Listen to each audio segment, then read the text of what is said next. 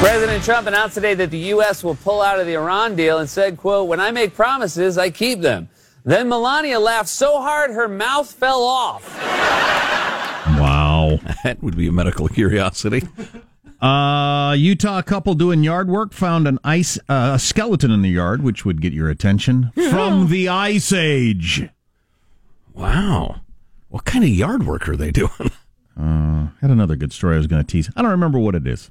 Naked museum going? That's a trend. Yeah, got to talk about that. Among those who are parts of that sort of trend. Another woman who unfortunately one time dated that scumbag attorney general in New York, former attorney general, what he was like as one of the leaders of the hashtag Me Too movement. God dang it, weird people are weird. Yeah. And this guy was an absolute con man. Speaking of con men, certainly some people view Donald J. Trump, the president of the United States, as one. Didn't Mitt Romney say that? Mitt Romney called him that specifically. He's a con man. He's a fraudster. Whatever. Exactly. Loser. So the big move yesterday to pull the U.S. out of the JCPOA, the Iran nuke deal, as it's popular. That Mr. Trump is a con man, a fake? Mm-hmm. Wow. A fake con man or a con man? Anyway, so I did a bunch of reading about it yesterday because I agree with some of the Euros that there's no plan B, and I felt like the deal was kind of a keep your enemies closer type maneuver. But I wanted to really understand what the Trump administration is trying to do, because it's really hard to get that off of cable news. I mean, virtually any broadcast news. David Sanger and David Kirkpatrick in the New York Times wrote a really good piece on what the strategy is and how it could work. And I will tell you this, anybody spouting certainty about any of this is a liar. Or they're a con man, a fake. They're trying to convince you of something, which is fine. They get to do that. But all of these maneuvers are bets and hopes. Right, yeah. David Ignatius, Washington Post, he covers this for this kind of thing for the Washington Post, and he said at the time that it was a gamble. Right. It was a gamble. Might turn out great, might turn out awful. I think the lead is useful here from the New York Times. For President Trump and two of the allies he values most, Israel and Saudi Arabia, the problem of the Iranian nuclear accord was not primarily about nuclear weapons. It was that the deal legitimized and normalized Iran's clerical government. It made it much more easy for them to function with oil revenue, et cetera, which financed its adventures in Iraq and Syria. More on that, its missile program, and its support of terrorist groups. Now, by announcing on Tuesday that he is exiting the nuclear deal and will reimpose economic sanctions on Iran and countries around the world that do business with the country, Mr. Trump is engaged in a grand, highly risky experiment. Sanger continues, and if you don't know his work, yeah, I know the New York Times. I know it as well as y'all do, and they are just wildly left usually. But David Sanger is a great writer about international relations and arms and the rest of it. And he would have been on Charlie Rose talking about this for an hour if Charlie Rose could keep his wiener in his pants. Yep. Mr. Trump and his Middle Eastern allies are betting that they can cut Iran's economic lifeline and thus break the regime, as one diplomat described it. In theory, America's withdrawal could free Iran to produce as much nuclear material as it wants, which is what it was doing about 5 years ago when the world feared it was headed toward a bomb. But Mr. Trump's team dismisses that risk. Iran does not have the economic strength to confront the United States, Israel, and Saudi Arabia, and Iran knows that any move to produce a weapon that would only provide Israel and the U.S. with a rationale for taking military action. And he's apparently betting on, similar with North Korea, that they would believe he would. Yes. Yeah, the maniac theory. Europe is saying it's a historic mistake. It's very un-Obama. Now, Obama's gamble in his deal, the JCPOA, was that Iran is potentially a more natural ally of the U.S. than its Sunni neighbors. Young, educated, Western-oriented population. That is all true. That is tired of being ruled by an aging theocracy. That is very true. They have terrible domestic problems. By taking back to Sanger's article, By taking the prospect of nuclear weapons off the table, the Obama administration had argued the U.S. and Iran could chip away at 3 decades of hostility and work on common projects, starting with the defeat of the Islamic State. It did not turn out that way. While the deal succeeded in getting 97% of Iran's nuclear material out of the country, their conservatives and military recoiled at the idea of cooperating with the West on any project. And months before it became clear that Mr. Trump might get elected, the Iranian military increased support for Assad in Syria, expanded its influence in Iraq, accelerated its support for terrorist groups. It doubled down on deploying cyber attacks against targets in the West and Saudi Arabia, embracing a weapon that was not covered by the nuclear accord. In short, and again, this is David Sanger in the New York Times, Obama's gamble failed on every level except pushing back the timetable for an Iranian nuke. You got to remember, Chuck Schumer was against the Obama deal. That's right. At the among time, other Democrats, a lot of people were. Yeah, among other Democrats. Yeah. Then Sanger goes back, kind of leans in the other direction, and who's the other guy? Kirkpatrick, and point out that in this speech, Trump made it sound like Iran was cheating on the accord, even though all the world leaders and some of his own cabinet say no, they aren't really. Well, so that's why he's been saying all along, or Tillerson would say, they're specifically not in violation of the agreement, but they're violating the spirit of the deal. The hope of it, by continuing to support terrorism against our interests around the world. Right.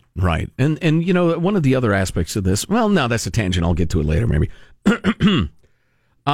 There's very little evidence of a plan B. Boris Johnson, the British foreign minister, whose hair is only slightly less wacky than Trump's, pointed out. But exiting the deal with or without a plan is fine with the Saudis. They see the accord as a dangerous distraction from the real problem of confronting Iran around the region, a problem that Saudi Arabia believes will be solved only by leadership changes in Iran. So, in other words, you know, you've got a violent, drunk, angry, crazy neighbor, and you manage to get his guns taken away. But virtually every day he throws bricks through your windows and attacks you with a ball bat.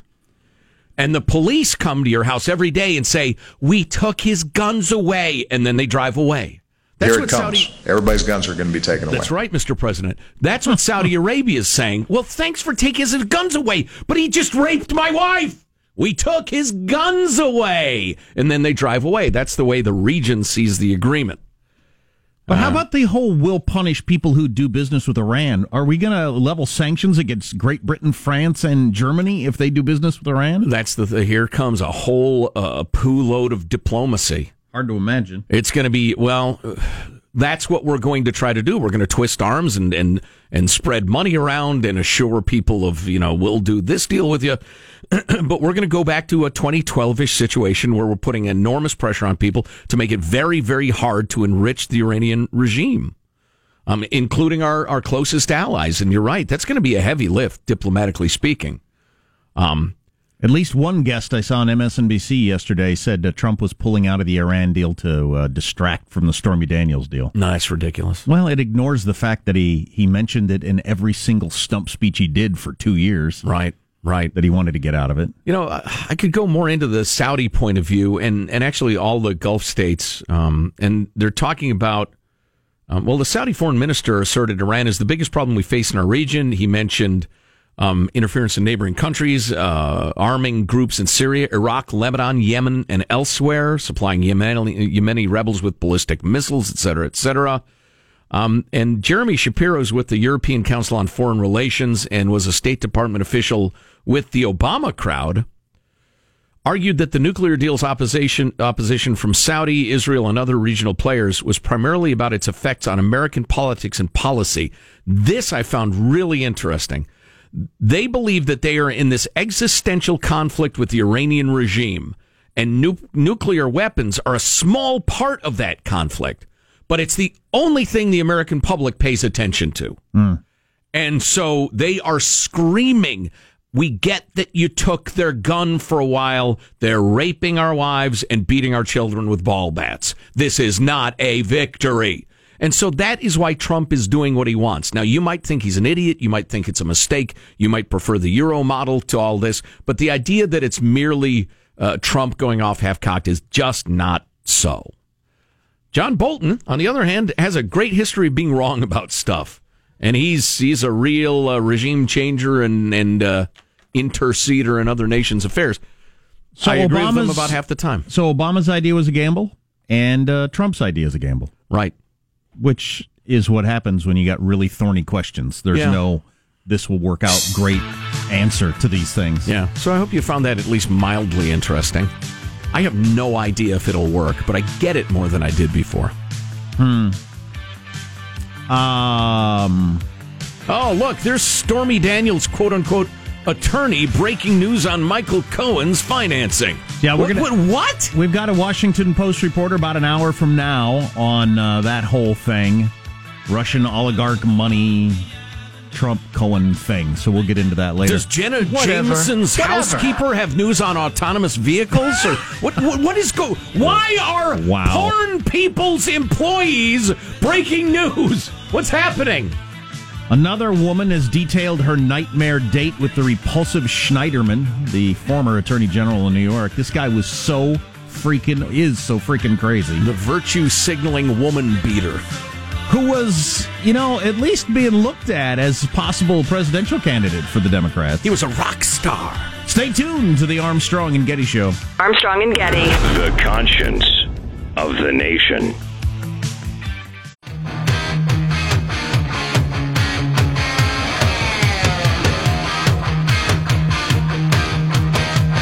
The Armstrong and Getty Show.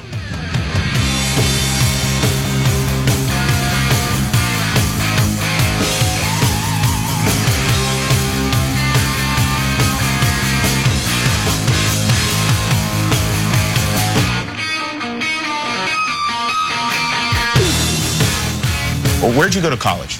Hanover College. Hanover College. Yeah. Mike Pence was a student at Hanover College while you were there. Yes, that's and you true. knew him? I know him. We're both very religious. It was a Presbyterian college at the time, and I was there on a Presbyterian scholarship, and he was involved with the, church activities. When you say you were there on a Presbyterian scholarship, you were so good at being Presbyterian, they drafted you and gave you a scholarship? I was actually considering being a minister, and then I just kind of went a different way. Yeah, you did. You know what? I remember I actually quite liked him. I thought he was a pretty good guy. He's very, very religious, very committed. Seeing it how I'm not quite in that ballpark now, I don't know how we'd get along. That's Woody Harrelson on with the Jimmy Kimmel. Of course, Jimmy Kimmel wanted Woody Harrelson to say awful things about Mike Pence. Yeah, and not say he's actually a nice guy. No, he can't be. He can't be. He disagrees with me. He's got to be an evil person with bad motives. Woody Harrelson, an interesting dude. Yes, he is. No National doubt about treasure. Woody Harrelson. I just forget about it. I think about his philosophy a lot, and I apply it whenever I can with lots of different things. I just forget about it. It works. It really does. It really does work on a lot of things. Don't sweat the small stuff. Or even some of the big stuff. If there's nothing Don't you can sweat. if there's nothing you can do about it. Right. I mean, if it's just Amen. I just forget about it. Acceptance. Yeah. So yeah, naked museum going, and then we got it's the latest trend, Jack. Everybody's doing it. If going to an art museum isn't impressive enough, you have to be part of an edgy new movement of art museums. The headline in the New York Times: I went naked to a museum, and it was revealing. Was it? The Palais de Tokyo, a contemporary art museum in Paris, was the site of the trip from the Alsace region in eastern France, etc., etc. The Palais de Tokyo's Visite Naturiste, first of its kind in France, has garnered a remarkable amount of public interest since it was announced. Over 30,000 people indicated on Facebook that they were interested in touring the art museum naked. Because? Because that exposes you to the art, I guess, in some way. Exposes you to the elements. Or something. I cannot imagine. When you strip away the superficial, you can really absorb the message and the metaphors and what the artist is trying to communicate. Because, Jack, the things you own end up owning you. If you bear yourself, you make yourself more open to receiving the art or some bull crap of that sort. Okay. Although I did enjoy the lead paragraph of the article in which the guy who showed his wang to the art says, the most uncomfortable... Showed his wang to the art. Which is what you're doing. Hey, Rembrandt, can you see my privates? Can you? No, we are showing ourselves to each other. It is a two-way street with Please shut up. The most uncomfortable thing about being naked in a museum, it turns out, is the temperature. Yeah, half hour into the first nudist tour of the Palais de Tokyo, I had gotten used to the feeling of exposure, but I hadn't acclimated to the cold air circulating through the cavernous galleries. Standing in the politically themed exhibition by the French-Algerian artist Neil Baloufa, I began shaking my arms for warmth. They shrink? What? Shrinkage. In drawing this, et cetera, other members of the group jiggled around to heat up.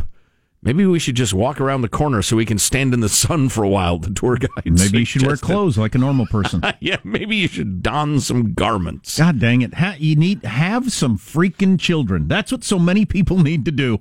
Have some damn children and some never-ending responsibilities, and you won't have 1 second's time to think, I wonder what it would be like to go to the museum naked. You won't have time to go to the museum. You won't have time to eat. You won't have time to do a lot of freaking things. Now, if Captain Shallow is through with his little screed, I'd like to quote the tour guide. I am hoping the experience of leaving their clothes at the door will help them leave some part of their identity with it and experience it with more openness. Yeah, whatever. God dang it.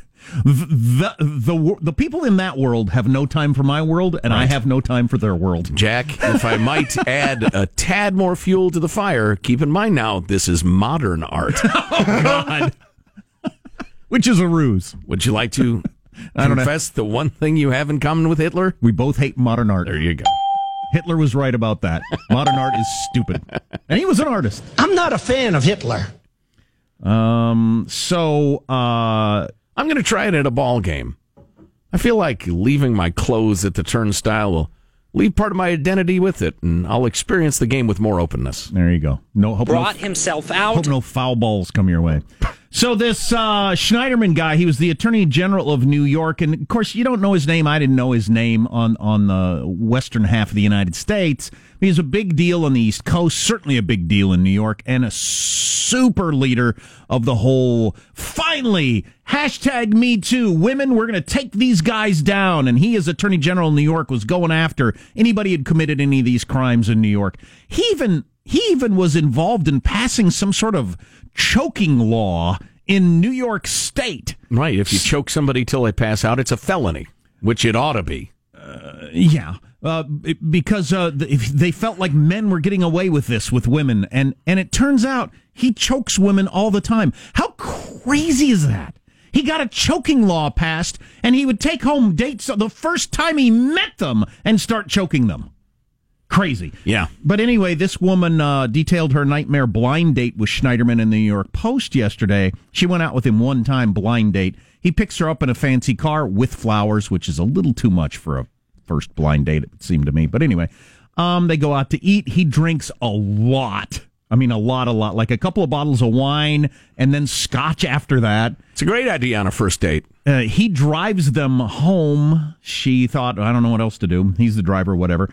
And she said to him at one point, you've had an awful lot to drink, and he wasn't driving very well. And he said, I'm a state senator. I rule this neighborhood, which gives you an idea of his attitude on that. Oh, boy. Women are impressed by that sort of hubris. She gets a text from a friend that says, come over to this party. She says, hey, let's go to this party. And he says, who was that? Some guy I knew in high school. How well did you know him? Who is this guy? Did you ever blank his blank? And starts screaming at her. Whoa. And she demands to get let out of the car, and that was the whole date. But that's the kind of guy he was. This guy was a showboating punk, and he was a huge hit. We'll talk more about him. What's coming up in your news, Marshall? Iran hardliners delighted Trump's pulled out of the nuke deal, and the California gubernatorial debate gets very personal. Yes. Coming up minutes from now, Armstrong and Getty. More of that, not less, on the Armstrong and Getty Show.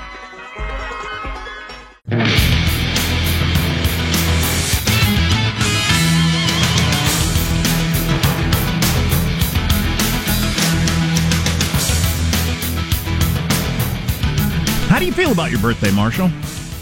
I'm embracing it. You are. You mean there you go. It's a good idea. As far as the passage of time, or yeah, the last couple I've not enjoyed. Maybe I can get back to enjoying them again someday. But well, I think that's silly, Jack, and dumb. You need to accept the world as it is. Says a guy who became depressed this morning because I noticed that the sky was glowy, and the days are obviously much longer right now. And it dawned on me we're only 5 weeks away from the longest day of the year, which means the days start getting shorter. And that brought me down. I can see that. Thank you, Michael. I refer to December 21st as National Optimism Day. Sure. Yeah. Because the days start getting longer. And June 21st, for all its sunshiny glory, is National Pessimism Day. Right. There you go. And remember, I celebrated by going out and buying a couch, and you can go ahead and check Scratchers. out... Yeah, and Scratchers. You can check out the couch at ArmstrongandGettyRadio.com or ArmstrongandGetty.com. It is a lovely divan, no doubt. And who wouldn't want to take the time to see your new couch? Indeed. Let's get the exemplary sofa. Let's get the news now with Marshall Phillips. Well, we've got 3 U.S. citizens on their way back to the U.S. after North Korea released them earlier today. President Trump tweeting this morning that the men, a businessman, an accountant, and a teacher, walk into a bar, were flying home with Secretary of State Mike Pompeo. One reporter has observed the men were able to walk to Pompeo's plane without assistance. That's why we are assuming they are in good health. That's all we have about their health. Yeah, who the freak knows? They pumped up, what's his name? I can't remember. Otto Warmbier. They pumped up Otto full of drugs to try to keep him somewhat upright before he got home and died from being beaten to death. So we don't know what kind of condition these people are in. Boy, and if they tortured them, that's really going to throw a wrench in things. Well, remember, the Americans were brought to that hotel a couple of weeks ago, maybe to get fattened up. Yeah, they've been nursing them back to health. Here's one of your college-level tough ethical things. So if they did torture these people, horribly, outside of any international norms, do you let that get in the way of an overall deal that would be good for America and the world? No, you can't. You can't. But it wouldn't be much justice for them. Right. No, and you ought to do something to address that. Some human rights demands, or do you even keep it quiet though? I mean, you get into the ethics of it. Do you even try to keep it quiet? That's been the history of these things. Yeah. Sure. So you don't cause problems for the greater good. And it's difficult to it's difficult to argue against that. It's just a bitter pill to swallow. Sure. Iranian leaders lashing out at President Trump for pulling out of the Iran nuclear deal. Shut up, you totalitarian mullah. Who cares what you think, you weird beard? You weird bearded 8th century oppressive human right rapist torturing scum. I don't care what you think. Shut up. Let your people be free, you inexcusable a-holes. What a weird country. It's been what it is now for going on 40 years, and nobody really knows who's in charge. Nobody in the outside world. Maybe they don't even know inside I Iran. think it's probably one of those. It's an uneasy balance. Iranian lawmakers chanting death to America and lighting a paper U.S. flag on fire in the country's parliament. Death to America has about as much meaning to me at this point as, are you ready to rock? I mean, it's what they say. Somebody scream. Right. This morning, I want to hear you scream. Yeah, okay. I don't want to scream. What if I don't want to? This morning, the president's national security advisor, John Bolton, was talking to CBS This Morning, and Bolton responded to the possibility of war with Iran. I think Iran is bringing us closer to war with its belligerent activity in Iraq and Syria. They've been moving missiles. The Revolutionary Guard's Quds Force has been moving missiles into Syria that can hit any target inside Israel. That's why we've seen recent Israeli strikes. It's that aggressive militaristic behavior by Iran on the ground in the region that's the real threat. That's a pretty good point there, Mustache. It seriously is. Yeah. It's beyond question that Iran is maneuvering to be able to more effectively attack Israel. Yeah.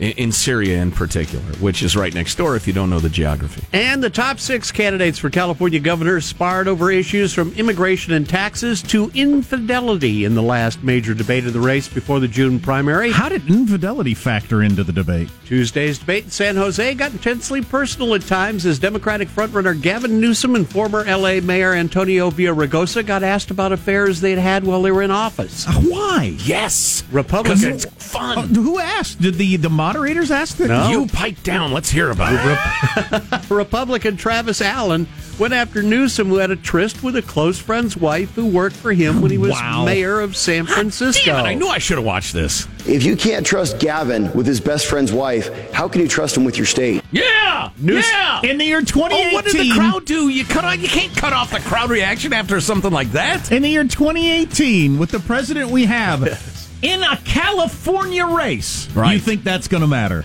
Come on. It's a great line, though. Newsom responding. I was honest about it. I was open about it. I apologize for it. I was wrong. Whoops, sorry about that. Sorry about having sex with your wife, sorry best about friend. That, yeah. Newsom. Sorry, honey. I'm sorry, people. Whoops. Now I like the gossip as much as anybody, but I just don't think there's any room for that. I just don't think it matters. All right, whatever. On to Villaraigosa's affair. Did we talk about that as well? Yeah, Villaraigosa got asked about his affair that he had with a TV reporter while he was married. I also acknowledge that I made a mistake. I lost my marriage. I lost my family for a time. I took responsibility for it.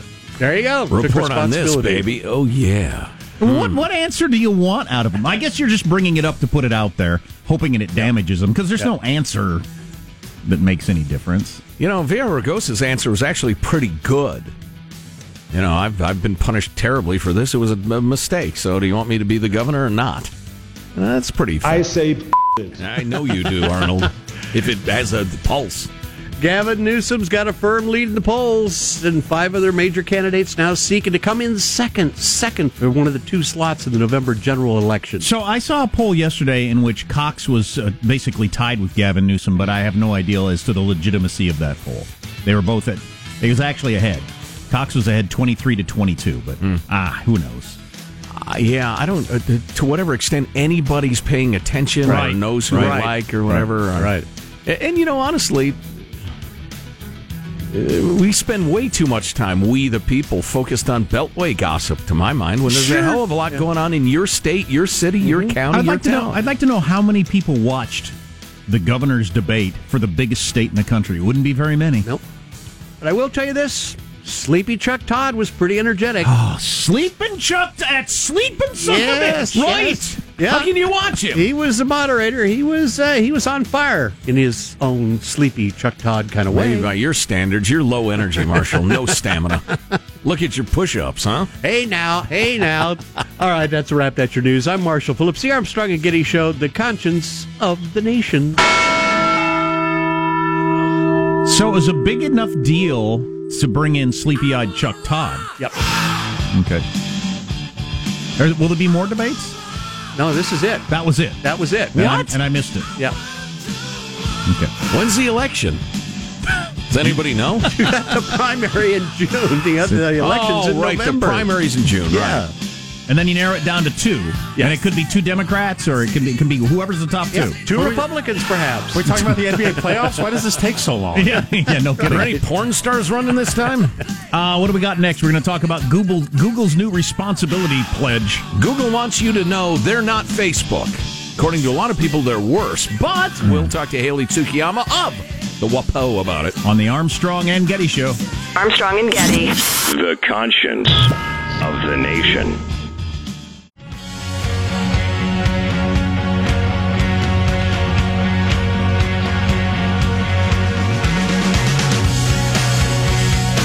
The Armstrong and Getty Show.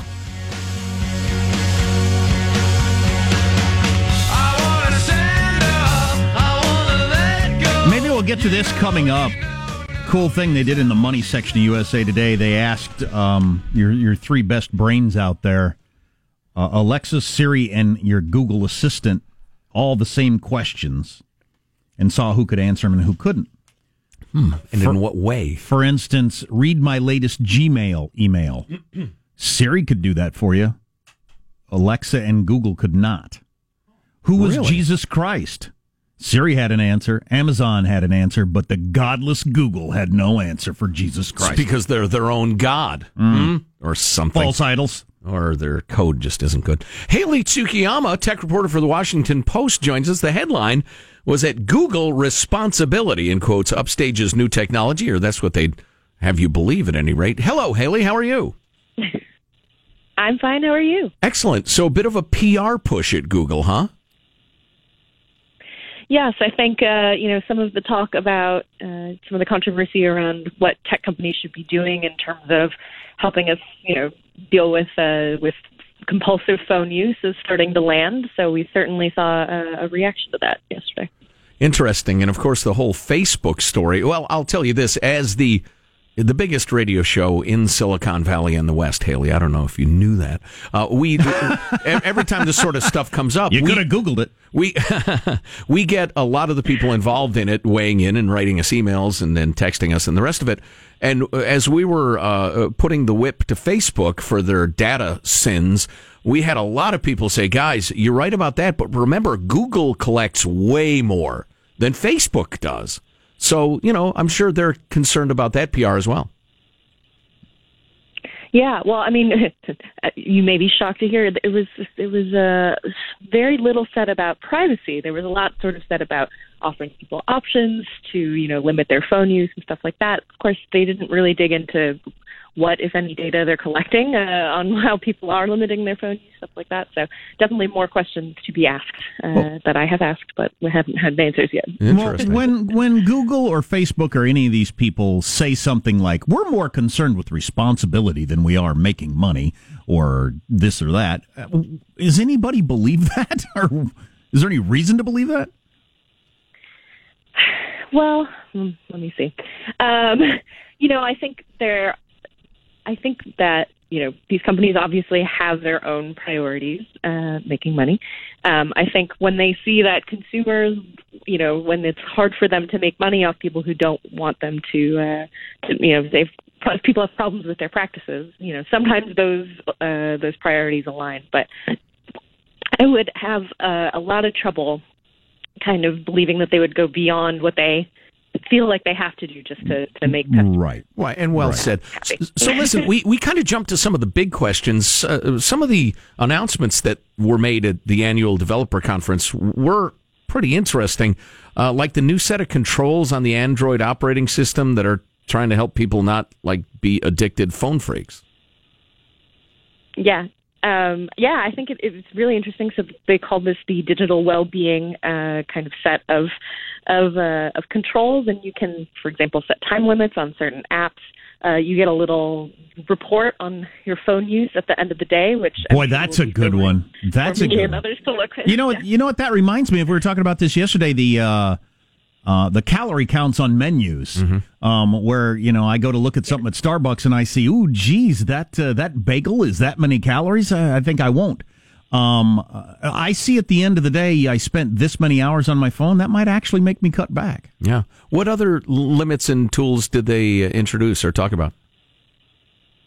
There was a pretty interesting one that they call wind down mode, which means that sort of at the end of the day, you can glass of wine, and your phone will go.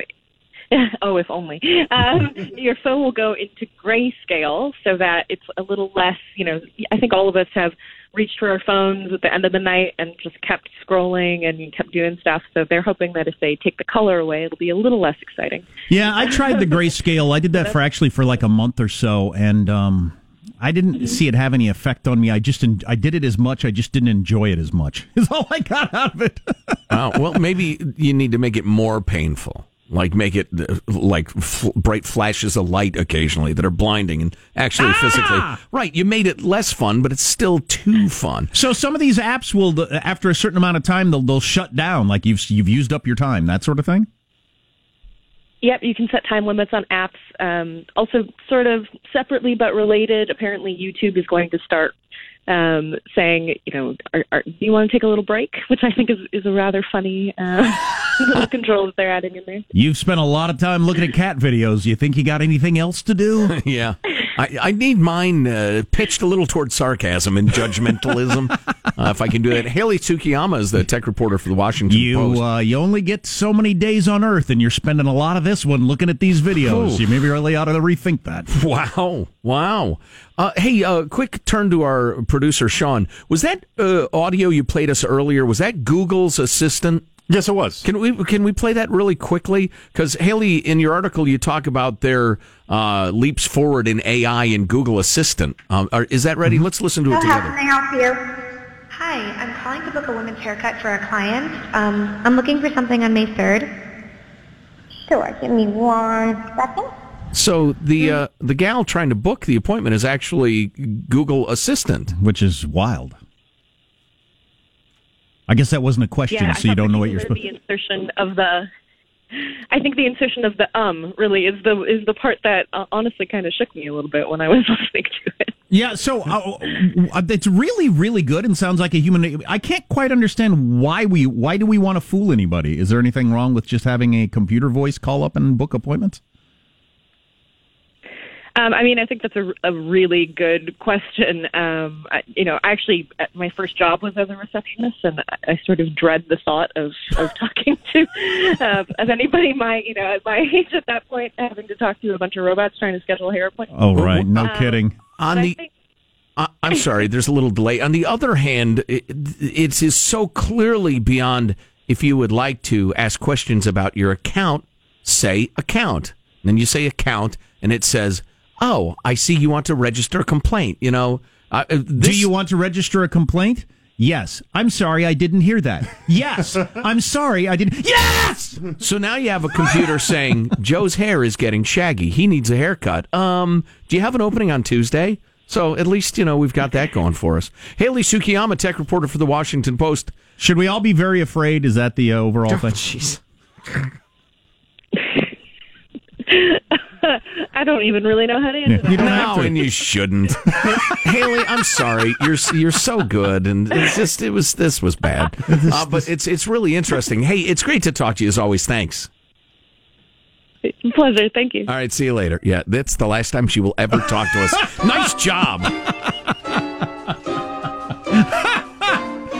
She's from Minnesota. I was just looking at her thing. She's Minnesota nice. Yep. And, she didn't have time for our act. She's afraid to, well, not afraid, but too kind to say, this interview is both humiliating and irrelevant, and I will have none of it. Goodbye. Click. The questions are dumb. The responses are dumb. Some of the questions aren't even questions. What do you want me to say now? Our text line is 415-295-KFTC. We are going to get into the Cohen, Russian oligarch, lots of money Trump thing. Grr. Stay tuned to the Armstrong and Getty Show.